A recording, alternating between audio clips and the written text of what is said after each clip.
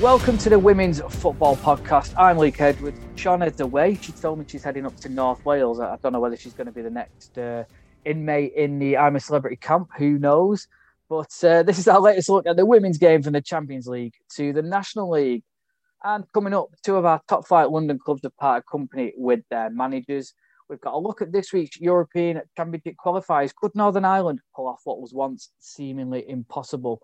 Phil Neville's Lionesses are in camp this week for their final get-together of 2020. We discuss what's next for the squad who haven't played since March. Paris Saint-Germain goalkeeper Ariana Crescioni joins us on the pod as her side moved top of the Division 1 Feminine with a historic victory over Lyon. And after the suspension of fixtures due to the latest lockdown, we look at the return of the FA Cup and the National League. And joining me to discuss everything after a short break last week is freelance journalist Hannah Mendelsohn. Hiya, Hannah. Hello, great to be back. And we have also got all-round women's football expert Andrew Rayburn. Hi, Andrew. Certainly round, yes. Hello to you again, Luke. And joining us back once again is former FA media officer and Aston Villa media officer Emily Lyles. Hiya, Emily. Hiya, Luke. Great to be here. And good to have you on. And we're going to start off with a bit of news that happened over our little break and over the international break. Two clubs parting company with their manager. The biggest news was at Tottenham Hotspur, where management duo Karen Hills and Juan Carlos Amoros left the North London side. The pair had guided Spurs from non-league to becoming a professional outfit. And surprisingly, they've been replaced by Rhian Skinner, the former England assistant manager and England women's under-19s head coach. Emily, what was your reaction to the news, firstly, Karen and Juan's departure? Yeah, I think certainly looking at the timing of it, the fact that I guess in some respects we're still quite early on in the season, it surprised me. Again, as you alluded to there, Luke, what that duo have done and certainly what Karen's done is absolutely phenomenal there. Goes way back, part of the furniture really at the club. And I think what was probably even more surprising was the turnaround between announcing their departure and then obviously that Rhian was going in. But I think it's one of those situations where when that happens, and obviously I totally understand that Tottenham need to improve, obviously feel an urgency to get that news out and to start work and certainly after this international break. But I think you almost have that initial reaction and then the new individual comes in and you almost don't have the time to reflect on what the previous duo did. And I just hope really that in time that is recognised even more so, probably a little bit more widely than it has been.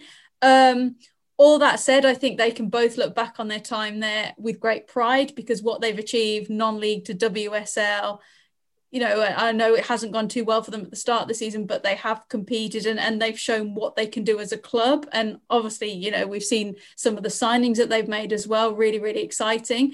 Again, don't know if I'm moving on a little bit quickly here talking about Rhian, but she's someone that I think has brilliant pedigree for someone of her age. She's got great experience. She's been involved with the FA and the England setup for a while now. And I think by the same token, it's a really exciting opportunity for her and looking forward to seeing what she can do.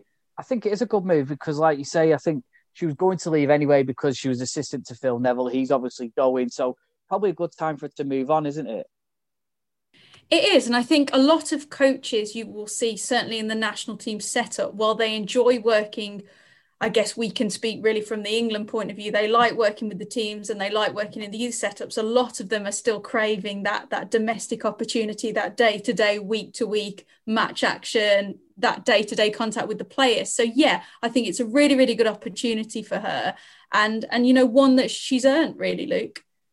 And Hannah, does it seem a little harsh you going how tight it is at the bottom end of the table, or are Tottenham, because obviously they made a statement signing with Alex Morgan, they're looking to do a lot of things. Do you think it is harsh or not then? Or do you think that it was the right decision? And how much of Alex Morgan's injury has had an impact, do you think, on it? It's really hard to say. I think, you know, it was a shock move.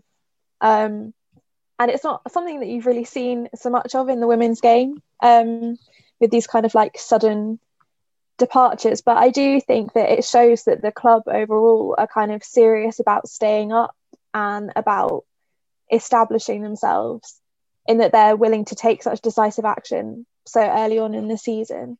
And I guess, it probably they do want to, if there's a chance, I mean, who knows if there's a chance to keep Alex Morgan beyond the end of this season. We don't know kind of like the ins and outs of her contract. Or even beyond December, I think, because I believe her loan's only up until December. So Christmas, isn't it? So we don't know the ins and outs of her contract, whether or not she'll go back. But I guess maybe if there was kind of like, if there are details where she's kind of, maybe open to staying for the full season, then maybe they kind of had to take some action, because she won't want to be playing, one would imagine, for a team that's right at the bottom of the league but then, I mean, who knows? But I was definitely shocked. I think that they've both done, as Emily's already said, so much for the club. But, it's a definite statement of intent from Spurs as to what they want. Yeah, I mean, Andrew, we'll move on to West Ham. I mean, for me, looking at that seems to be more of a shock than Tottenham Hotspur. Matt Beard, he's stepped down. He said he's comfortable with the decision to leave, and it was more mutual consent. He also said the club were offered a number of US players while he was in charge, but admits the Hammers couldn't afford their wages. So how would you sum up his time in East London? Is it more of a shock than the Tottenham one as well? Yeah, and I think obviously a lot of people out there will be more familiar maybe with Matt Beard than Karen and Juan, mainly because obviously he's been at a number of other top clubs as well, in Liverpool and Chelsea, but also, of course, because of the fly on the wall documentary. He's the I wouldn't quite go as far as to say he's the David Brent of women's football, but certainly there was very little sort of gloss over situations at West Ham. I thought that the various documentaries, first on Jack Sullivan mainly, and then obviously on the club itself, were very good. And Matt came across as he is a very capable, a very forward-thinking manager. What's interesting is that he basically said, I got the feeling over the previous few weeks that the club and himself were going in opposite directions. Bit of a, sort of football speak, that really. For what? I mean, he's not going to divulge every conversation he has. He says he sat down with Jack Sullivan and the conversation sort of meandered a bit. And by the end of it, they decided it was best for both parties if he left. Well, that's not a conversation you just have. It's not like he would have woken up that morning and not expected to something to have come out of that conversation. I wonder whether it's a difference in ambition. He talks about the fact that some American players were offered and the club couldn't afford it. I wonder if that's just a question that was put to him, about the various American imports to the WSL, and he's just sort of saying, well, we could have signed some, but that's just our situation. Or whether he was sort of choosing to make a point, maybe that, the resources aren't quite there for West Ham, and perhaps he's a little frustrated. Certainly we've seen conversations that he's had with Jack Sullivan and the recruitment team. Obviously the GM changed last season as well. So I think maybe sometimes it is just time for a change. And I know that's sort of a lot of waffle from me to kind of come to that conclusion. But perhaps the situation... Don't be so harsh on yourself, Andrew. It's shorter than my usual answers. Yeah. But maybe it is just the fact that it's time for a different voice, and that a change can be as good as a rest. And we'll have to see what happens with both Spurs and West Ham now. Talking of time for a different voice, Emily, I'll bring you in now. And the Times in particular reporting that Birmingham City manager Carla Ward is a favourite to take over at West Ham. She's done very well at Birmingham so far, getting them to that FA Cup semi-final. And what do you make of the links? Do you think she'd do a good? Do you think she'd be a good fit for West Ham? And if not, who's your tip to take over?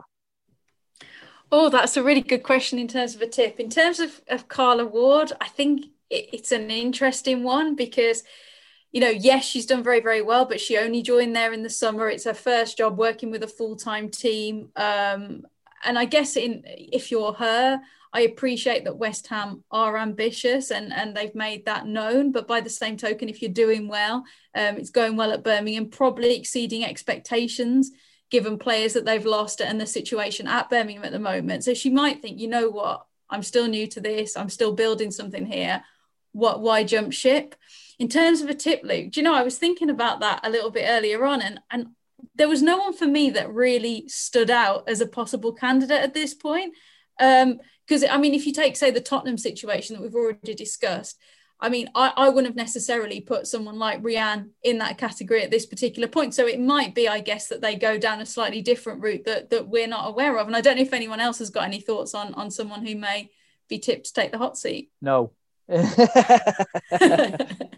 think what's interesting, I don't know what you think, Emily, that obviously these changes have been made within an international sort of period. And I think that is certainly a time for clubs to take stock, particularly after a couple of months of the season. Normally by this stage, of course, we've played more games. It happens in the men's game as well. And it's particularly in this period, this sort of international break, apart from the fact it's the last one before the new year, but teams also want to get their house in order for transfer windows as well, don't they? They want to give a new broom a chance to make a change. Exactly, yeah. And I think that's a really, really good point, Andrew. And it's interesting because in that respect, it seems surprising that we haven't heard anything from West Ham just yet. But again, it may be that they have something up their sleeve. They're speaking to people. Those talks are advanced. And, you know, we might learn of that fairly soon. But as I say, it's just the Carla Ward one. I'm just not sure that at this particular point, that's something that she would do. But I could be wrong. You think? And of course, I was just going to say the other thing as well is it does maybe contrast the approaches between the two clubs because, like you said, Spurs, I clearly had Rianne Skinner in mind when they made the change.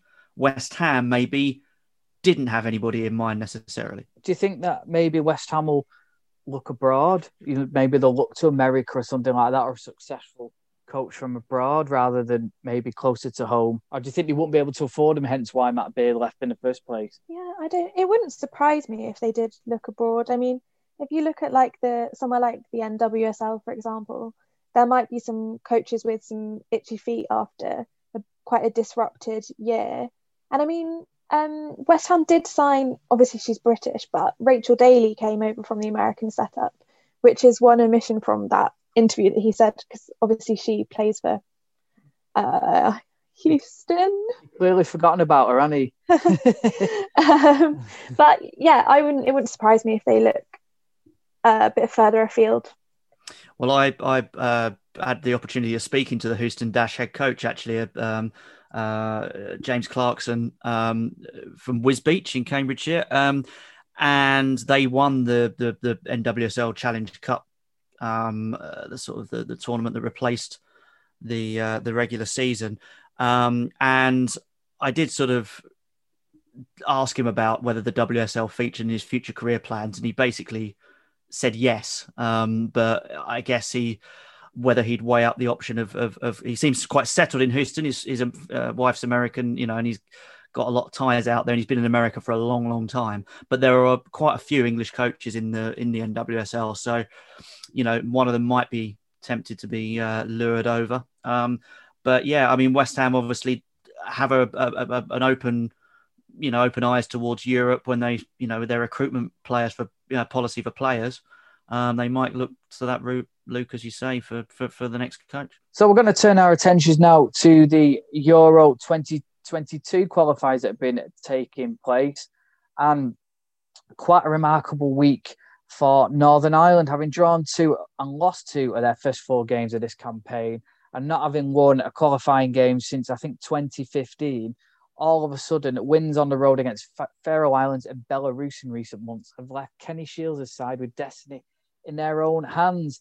Friday night saw Northern Ireland edge past Belarus 3-2 in a 5-goal thriller to move closer to securing a place in the playoffs for that tournament.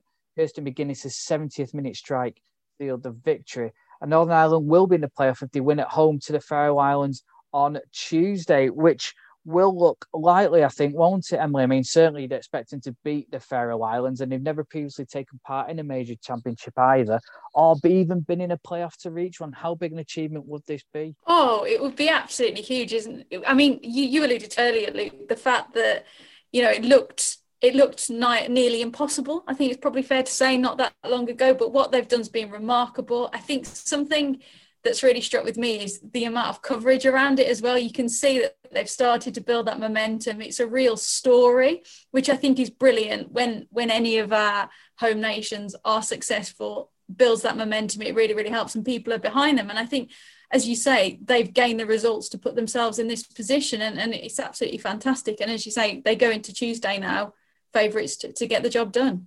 What's impressed you the way they've gone about the business then as well? I think in general that there hasn't been any panic. There's been a calmness about them. I think when you sort of see the reaction from their camp, from Kenny Shields in terms of what's been said, even sort of at the start of the qualifying campaign, you know, there wasn't a panic. There was no concern. They knew that they could do it, I think, deep down, and they didn't get too despondent about some of their earlier results. And, you know, they bear the fruits of that. And I think that it's a very cliche phrase, but tables never lie, groups never lie. And you look at the group and you look at the position they're in, and they've earned that now.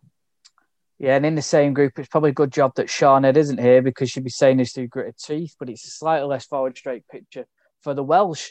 They need to beat Belarus on Tuesday and hope that Northern Ireland do drop points against Faroe Islands.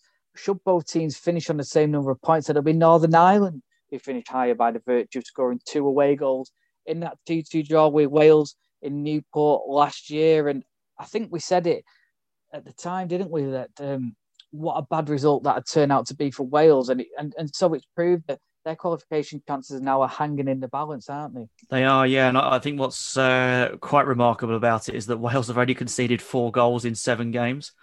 And, you know, I imagine if they were to sort of draw 0-0 or something against Belarus, or even, you know, win with a clean sheet, you expect Northern Ireland to beat the Faroes, who haven't scored a goal in 6 matches and have conceded 37. And so you would expect Northern Ireland to win. So there's every chance that Wales could keep a clean sheet against Belarus and get knocked out, having conceded only 4 goals in 8 games. So that's quite something. And for Northern Ireland and Northern Irish women's football, as you said, Luke, you know, it would be a fantastic achievement, and something for them to all look forward to as well. I think that's what's always great when, from an English point of view, we tend to sort of take qualification for tournaments for granted a little bit, which when the men's team have failed to qualify on a couple of occasions, it's come as a bit of a shock. But, you know, for countries that aren't used to qualifying, it is that buzz of looking forward to the draw, looking forward to the tournament. Yes, okay, we've got to see what fans are, you know, allowed and everything else with these sort of things. But yeah, it's going to be terrific if they can make it. And Scotland as well, they made great progress in recent years. Of course, they've got Caroline Weir in their setup, and she's up for the Pushkas Award for a goal she scored for Manchester City against Manchester United last year. They have qualified for the last 2 major tournaments, but they have it all to do now with 3 games remaining if they're to make it a hat-trick. How big a blow, Hannah, would it be for them to miss out? And are you confident that Scotland can get through? I think it would be really, really disappointing for them if they don't get through. They've kind of like, you know, they were the first Scottish team to qualify for a World Cup, men or women. They've been doing really, really well. And so if they can't pull it back, it will be a massive, massive disappointment. Obviously, they didn't have Shelley Kerr at the match because she was self-isolating. So when they were playing Portugal, so perhaps that had something to do with it. I'm not sure if she'll be back, but hopefully they'll be able to kind of pick things up and not let that loss impact their game on Tuesday, because it would be a real disappointment for them to not qualify, I think. Yeah, they take on leaders of the group, Finland, at Hibernian's Easter Road on Tuesday, and that's going to be a massive, massive game for them. One international side who haven't seen any competitive action recently is the England women. They were due to play Norway at Bramall Lane next week, but this fixture was cancelled because of COVID-19 travel restrictions for the visitors, and this followed the cancellation of the friendly against Germany scheduled for October. And they're having yet another training camp down at St George's Park at the minute, and they had an internal game between them as well, which they managed to play at Stoke City's stadium. And as I said, they haven't played competitively since March.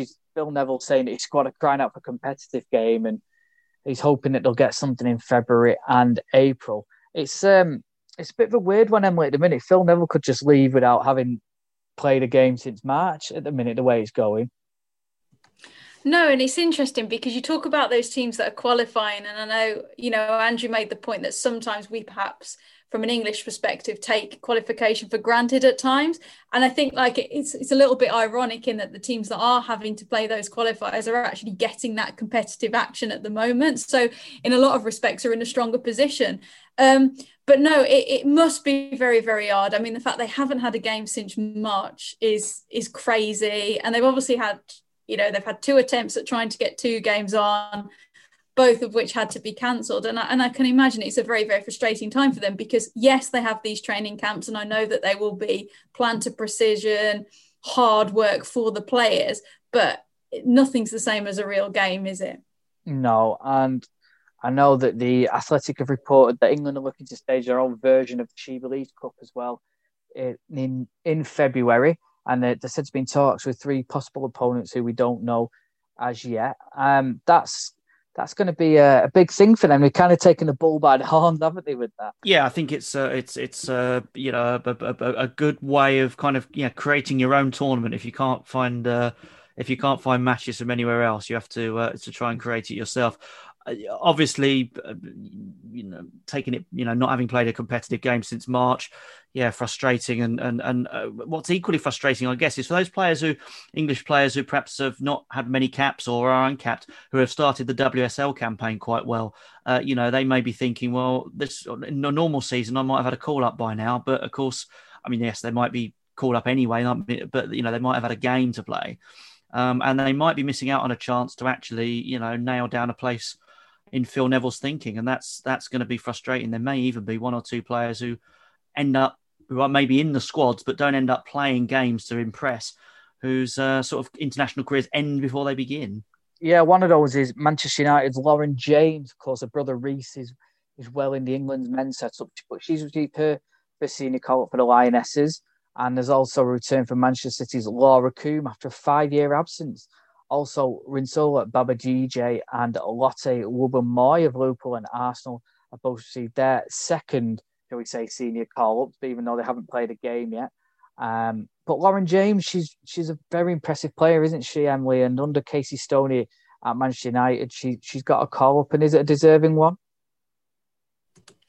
Yeah, I certainly think it is, and I know she's impressed the England scouts, both from her WSL performances, but also her time in those younger England age groups as well. And to Andrew's point, I think for someone like that, it's such a shame that there's no game for her to try and be in contention for, whether it's be to possibly start or maybe come off the bench or work her way into that match day squad. And because I think for any player, time is always of the essence, isn't it, to get into the thoughts, to impress and show what you can do. And yes, there will be opportunities to do that in this training camp, in these internal games that they're having.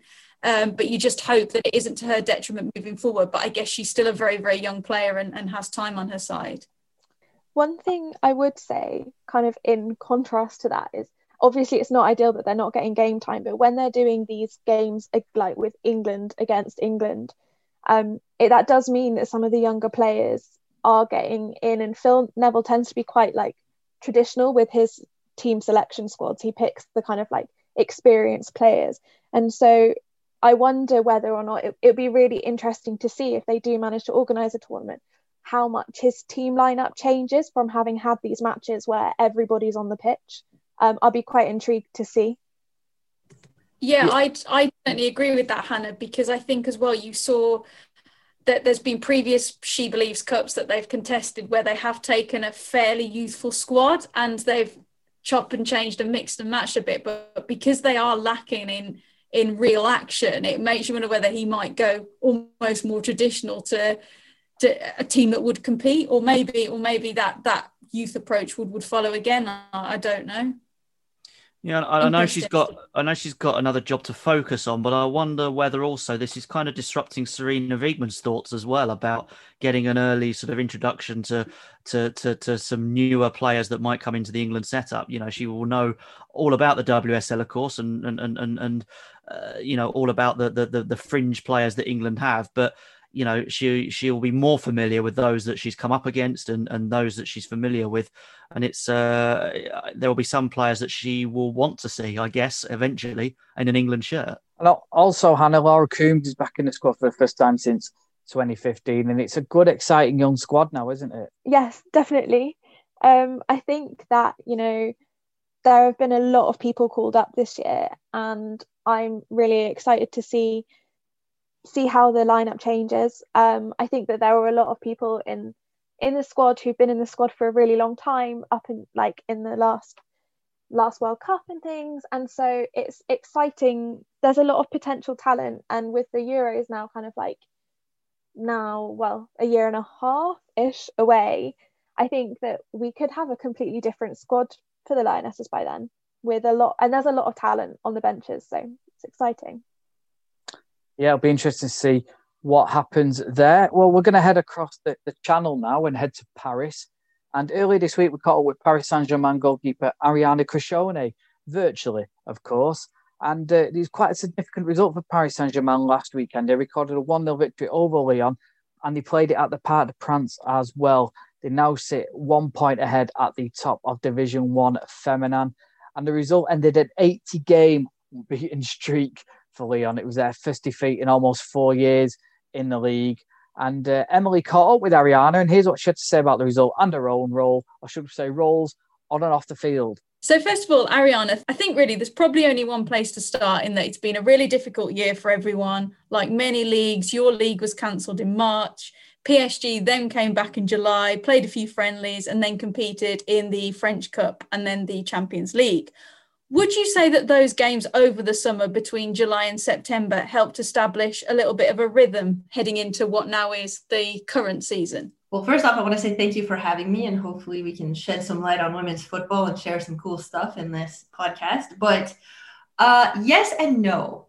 I would say personally for women's football in France, and especially with my club, I think in a weird way, we've been one of the luckiest places to be playing women's football, because our league was one of the first to stop. So for us, when we began our preseason, a lot of the girls had done a really good job of being fit. And I think that has shown, especially in our last game on Friday against Lyon. I think we are by far the fitter team. So I think it's a hats off to all my teammates who worked really hard at home and kind of got their heads straight around this whole crazy situation that we're all in. And then obviously our staff that's kept us in shape. And they've also done a really good job about giving us kind of extra time off. We've had more days off or not chiller training sessions, but I feel like last year we trained harder, but different. They're really doing a good job of trying to give us a day off, an afternoon off, or a morning off, and we can sleep in before we go to practice in the afternoon. And I think it's really paying off on the field, where last season, I didn't feel like we had as many days off, but we were more tired when we got to this point in the season. And so I think those extra days off, or sometimes if we play Saturday, they'll give us Sunday, Monday off, where that wasn't the case in the past. It would only be Sunday off and then training Monday. So I think this newfound, I don't want to say freedom, but lax is actually doing well on the girls' legs and how we're able to perform on the field. And you touched on that victory over Lyon there. I take it it's a very happy camp at the moment at your place.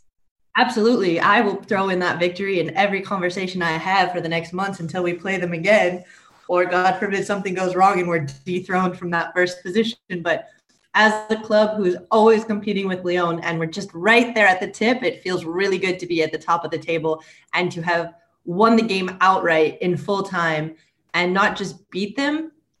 They're a great squad. They will always be a great squad. By no means do I think they have fallen, but it felt good to beat them on the grass. It wasn't overtime. It wasn't a penalty kick. It wasn't a random call from the referee. It was in play, and it felt fabulous. I can imagine it certainly did. And I know you spoke to Luke on the Women's Football Podcast Instagram live fairly recently. And I know there you said that you were quietly confident that PSG could potentially break Lyon's monopoly on the domestic front. And of course, you alluded to it there. You're unbeaten so far. 8 victories, 1 draw in the league. Still early days, but is it fair to say that those signs are good? I mean, those signs are always good. W's on the record are always good. But absolutely, I think what you first said is the key to the situation. It is still early days. We've only played Lyon once. We haven't done the return legs. There's other top teams in our league that could dethrone us and dethrone Lyon. Also, the numbers are different, but it would definitely punish us if we dropped points anywhere along the route before we play Lyon again. So obviously we're really happy to be at the top, but it's not done, sealed, or delivered by any means yet. There's a lot of blood, sweat, and tears that still have to go into this league to keep us at the top. And that game against Lyon, of course, was at the Parc des Princes. What was that like to play there for the team? It was amazing. Obviously a little saddening when there's no fans, but everybody's experiencing that right now. It's a gorgeous field. The pitch is just a carpet. As a goalkeeper, you just kind of want to lay on it knowing you get to dive there. It's so much better. We got to do some training all day. We kind of not spent the day at the park, but we got there early in the morning. The girls did a walkabout. Other players did a training in the gym that's there previous that weren't in the squad. It was just amazing. It was amazing to kind of feel that full professional excitement that men, I assume and hope that they, take advantage of and they feel every game. If we could just turn our attentions to the Champions League now. Obviously, you guys have drawn Gornik Lechka in the last 32. What was your reaction to that draw? Oh God, it's going to be cold. No, I think we were kind of going to be happy with all of the pool. From my understanding, it could have been Florence, Poland, a Norwegian team, or a Danish team, or Sweden. I think it was another Scandinavian. Oh, no. Yeah, it was Swedish. It was going to be Gothenburg, if I'm not mistaken. So personally, I wanted to scratch out Scandinavia really quick because I think December in Scandinavia is not good for Parisians. We would have definitely invoked all our Nike gear that we possibly have and probably requested more to really cover up fully. And then obviously with my background, I would have loved to return to Italy for a game. However, current situations that we all know, it's maybe not the best place to kind of take a little visit. So I think all in all, we actually probably got the best draw for us. Fantastic. And just switching the focus slightly now. So you also have a sponsorship role behind the scenes at the club. And before we get into that in a bit more detail, could you just tell us a little bit about your sports management background in general? I know you did a master's degree and also got some experience at Benfica as well. My background outside of the pitch is quite unique and colorful. I won't spare you. I'll spare you all those crazy details. But basically, as an American and going to university in the States, it's common. So I got my first bachelor's degree in the United States. I promised my mom I'd always go back to school. And the moment arrived when I was playing here in France to do just that. I fell across, literally stumbled. It just kind of popped up on my computer. I think it's, the computer listening to what you inner desires creepily. And an ad popped up for the Football Business Academy, which is located in Switzerland. And it was just the right moment, time and the right moment. And I saw this opportunity and I took it. It was amazing because you're able to study while I was able to finish that season of football. At that moment, I wasn't sure if I was going to continue on the field, but I knew that I wanted to continue a career off the field. And so this really was the perfect opportunity because of the way the courses were there through Zoom. And at that time, which is so funny to think of now, it was almost the biggest question in my head, whether or not to do the course, was because half of it was online. And back then being a couple of years ago, that seemed unfathomable and almost not serious, that it wasn't you don't study online. And that put a question mark in my head, but obviously I'm extremely happy and thankful that I did it. And now clearly it's the absolute norm. Universities are probably going to have options of half studying from home, half studying on campus. But so again, I was able to do half of it from my home. We had this really cool kickoff of it in China, of all places, which clearly would not be happening now if this was the case. But we did get to go to China and do Soccer X, which was an amazing experience. Then we finished a second semester, and then I had to do an internship, which the school provides and helps you with. So they connected me with Benfica, and I was able to move to Lisbon for a few months and experience that amazing culture and football passion, which was so cool to see at Benfica. I got to be a part of a couple Champions League games and a couple other events that happened there during my time working there. I learned a lot about such a historical club and how that kind of plays over in today's market. And they're also a really unique club because while they're storied and they're a top club, they understand who they are in the football market and economy. And they do a really great job of playing it where they can and things of that nature. Yeah. And then I had to move to Switzerland for a couple months to finish my degree. And then I found myself trying to figure out what I wanted to do next. And a fateful flight put me in contact with the sporting director of PSG. And here I am with 2 contracts, top of the table with my amazing teammates, and hopefully bringing and helping the women's game develop through my sponsorship role. After our discussion, we'd kind of decided that it would be a two-way street. Football would be my number one, and I would be fully on the women's team and be a full-time football player. But I could also have a contract in the marketing and sponsoring department, working solely for the women's side, trying to bring in standalone sponsors for the women. But at my disposal, I would be working with the men's sponsoring team, which is obviously doing a great job creating PSG into the global brand that it is, and Jordan and all the other things we have going on. Our business intelligence team and everything that goes on behind the scenes at PSG that I get to be a part of now. So it was an amazing decision, and I'm really glad I get the opportunity to do both. No, that's really, really cool. And how important is it, in your opinion, to have someone within the team that's also involved in that sponsorship side and behind the scenes and within that decision making? Because just occasionally there can be a slight disconnect between the two, I'd imagine. Absolutely. I think that's an outstanding way to put it. And I never realized as much until now when I'm stepping into it. And there's some sponsorship ideas or businesses that I would like to contact because I know how it's used on the field or why my teammates would actually authentically be connected to those brands. And I think it's a huge, huge, huge benefit to the team. I actually think more teams probably should start taking advantage of this. And obviously in the men's top division, they're not going to have a player do both.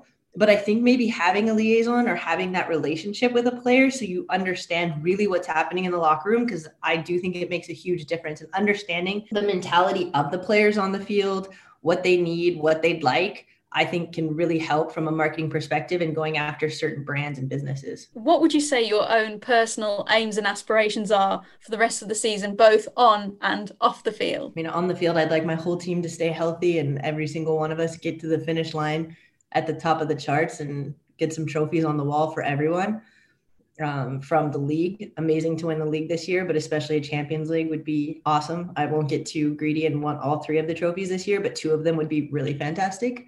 A third would just be icing on the cake. Within that, from the sponsorship role, obviously because of the world that we're living in today, it's a little more difficult. However, I am able to make a little headway and do some stuff more on women's development and try to get some other projects kind of rolling. But I would love to have signed 2 to 3 sponsors, which is a really big ask considering I think if I get one solid sponsor, I'm probably doing awesome. But if I could get 3, it would really be a great way to end this crazy year. And especially I'd love to just kind of sign sponsors that are in line with where I'm hoping the club is going. What are your Thanksgiving plans? Because I appreciate they're probably a little bit different this year to normal. Well, to be honest, they're probably not that much different considering I've been abroad for so many years that Thanksgiving has always been a little strange per se. I do usually try to get my teammates, even the foreign ones, involved in Thanksgiving somehow. So last year we did a Friendsgiving where everybody just kind of brought something either that they thought was an American Thanksgiving dish or from their own personal country, which was fun.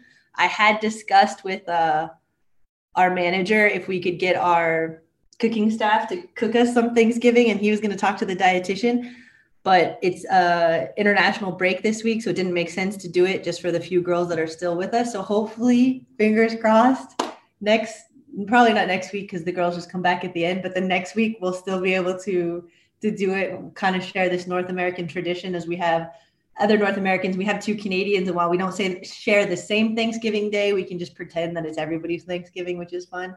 I will be making pumpkin pie tonight because it's my favorite thing ever, and doing my own mini Thanksgiving. But hopefully once France comes out of this lockdown, I'll have a few Friendsgiving dinners, just a little delayed. So that was Ariana Crocione, and the reason we featured it this week is because it's really rare, isn't it, that Lyon lose a domestic game, and how significant is that result for the French top flight, do we think? Personally, I want it to be significant because I'd like to see, like, you know, the Champions League be more open. I want to see, like, Lyon are obviously a formidable team, but if they can be beaten, I think that makes European women's football like a whole lot more exciting than if Lyon are pretty much dead set to win every game they play. Is this a blip, do you think, then for Lyon, or do you think the guard is changing in France now? I know Paris are really determined to do well, both in the league and the Champions League this year? I think it's interesting because I'd like to say that it's probably just a small blip because, as you say, they are this formidable team. But then by the same token, they're a team that aren't used to losing, certainly not on the domestic front. So how they react will be really, really interesting. I know they've got a few injuries and a few players missing. And I think that just shows that even the cream of the crop and the best do have to adapt and can struggle to adapt. So yeah, I think it's probably too early to say off the back of one result that that's the end of their dominance, but it will certainly be interesting to see how the next few games pan out from their perspective. So we're going to look now at the FA Cup, and following the pausing of this season's Women's FA Cup during the national lockdown, the rearranged dates for the first 3 rounds of the competition proper have been announced. The first round proper will take place on Sunday the 13th of December. The second will take place on Sunday the 3rd of January, and the third round Sunday the 17th of January. The government's latest 3-tiered system means some of the finer details, including travel between tiers, still need to be clarified, and the FA will update in due course, so it's certainly something to keep an eye on. Before we even get to the first round, though, there are still 4 third-round qualifying matches to take place. It's certainly a welcome boost, isn't it? We're going to get onto the National League in a minute, Andrew, but it's certainly a welcome boost for these smaller clubs, for the FA Cup to be coming back. Absolutely, it is, Luke. Yeah, and obviously, as you say, the finer details to be hammered out. But yeah, for the 24 teams that are in the first round, there's no new teams coming into the competition at this stage. The National League teams will come in the second round. But for those 24 teams, or at least a few more, of course, who are competing in the previous qualifying round, it's great to have that competition back underway, and for dreams to continue. I think Stourbridge are the lowest ranked team in the competition, whatever happens with the earlier qualifying, and they've got an incredibly difficult challenge away at Wolves because if you're looking at the National League Division 1 Midlands table, Wolves before this current lockdown were dominating it, 6 from 6. 18 points, obviously, plus 34 goal difference. So they're scoring goals left, right, and centre. So for Stourbridge, that's going to be a toughie. But there are some very attractive fixtures in there. Bournemouth hoping to try and cause an upset against Southampton women, which will be interesting. Exeter against Cheltenham's an interesting one as well from the fourth tier sides. So lots of interesting games in there. Billericay against Maidenhead as well. And then, as I say, the Northern and Southern Premier Divisions of the National League enter in the second round. Can you, Andrew, then give us an insight into how clubs have managed during the latest lockdown to keep players engaged? And also, do you think the pause will impact on teams at all? Do you think we could see some different surprising results as teams find their feet again? And what date are they planning on coming back?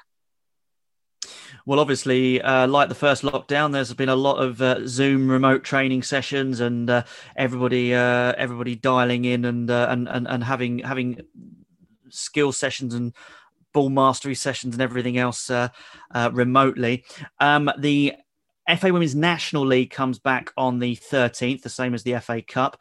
Obviously, no teams are necessarily going to be asked, apart from those qualifying round matches, are going to be asked to go straight into competitive games without proper training, because that does risk injury and everything else. So yeah, we might see some interruption, of course, of momentum amongst some teams that were doing well before lockdown. We might see teams who think that they've got a better system prepared. They've got time to go away and watch videos. That's another thing that teams are doing over lockdown, is watching videos of their games. So yeah, we might see some teams say, right, let's give this a fresh start. This is a new start to the season, if you like. And so we'll have to see what results pan out. Excellent. Well, that is it. Thank you very much for joining us. My thanks to Emily, Hannah, and Andrew. And don't forget to give us a follow on social at TWFP1 on Twitter and the Women's Football Podcast on Instagram. Until then, look after yourselves, and we'll see you all very soon.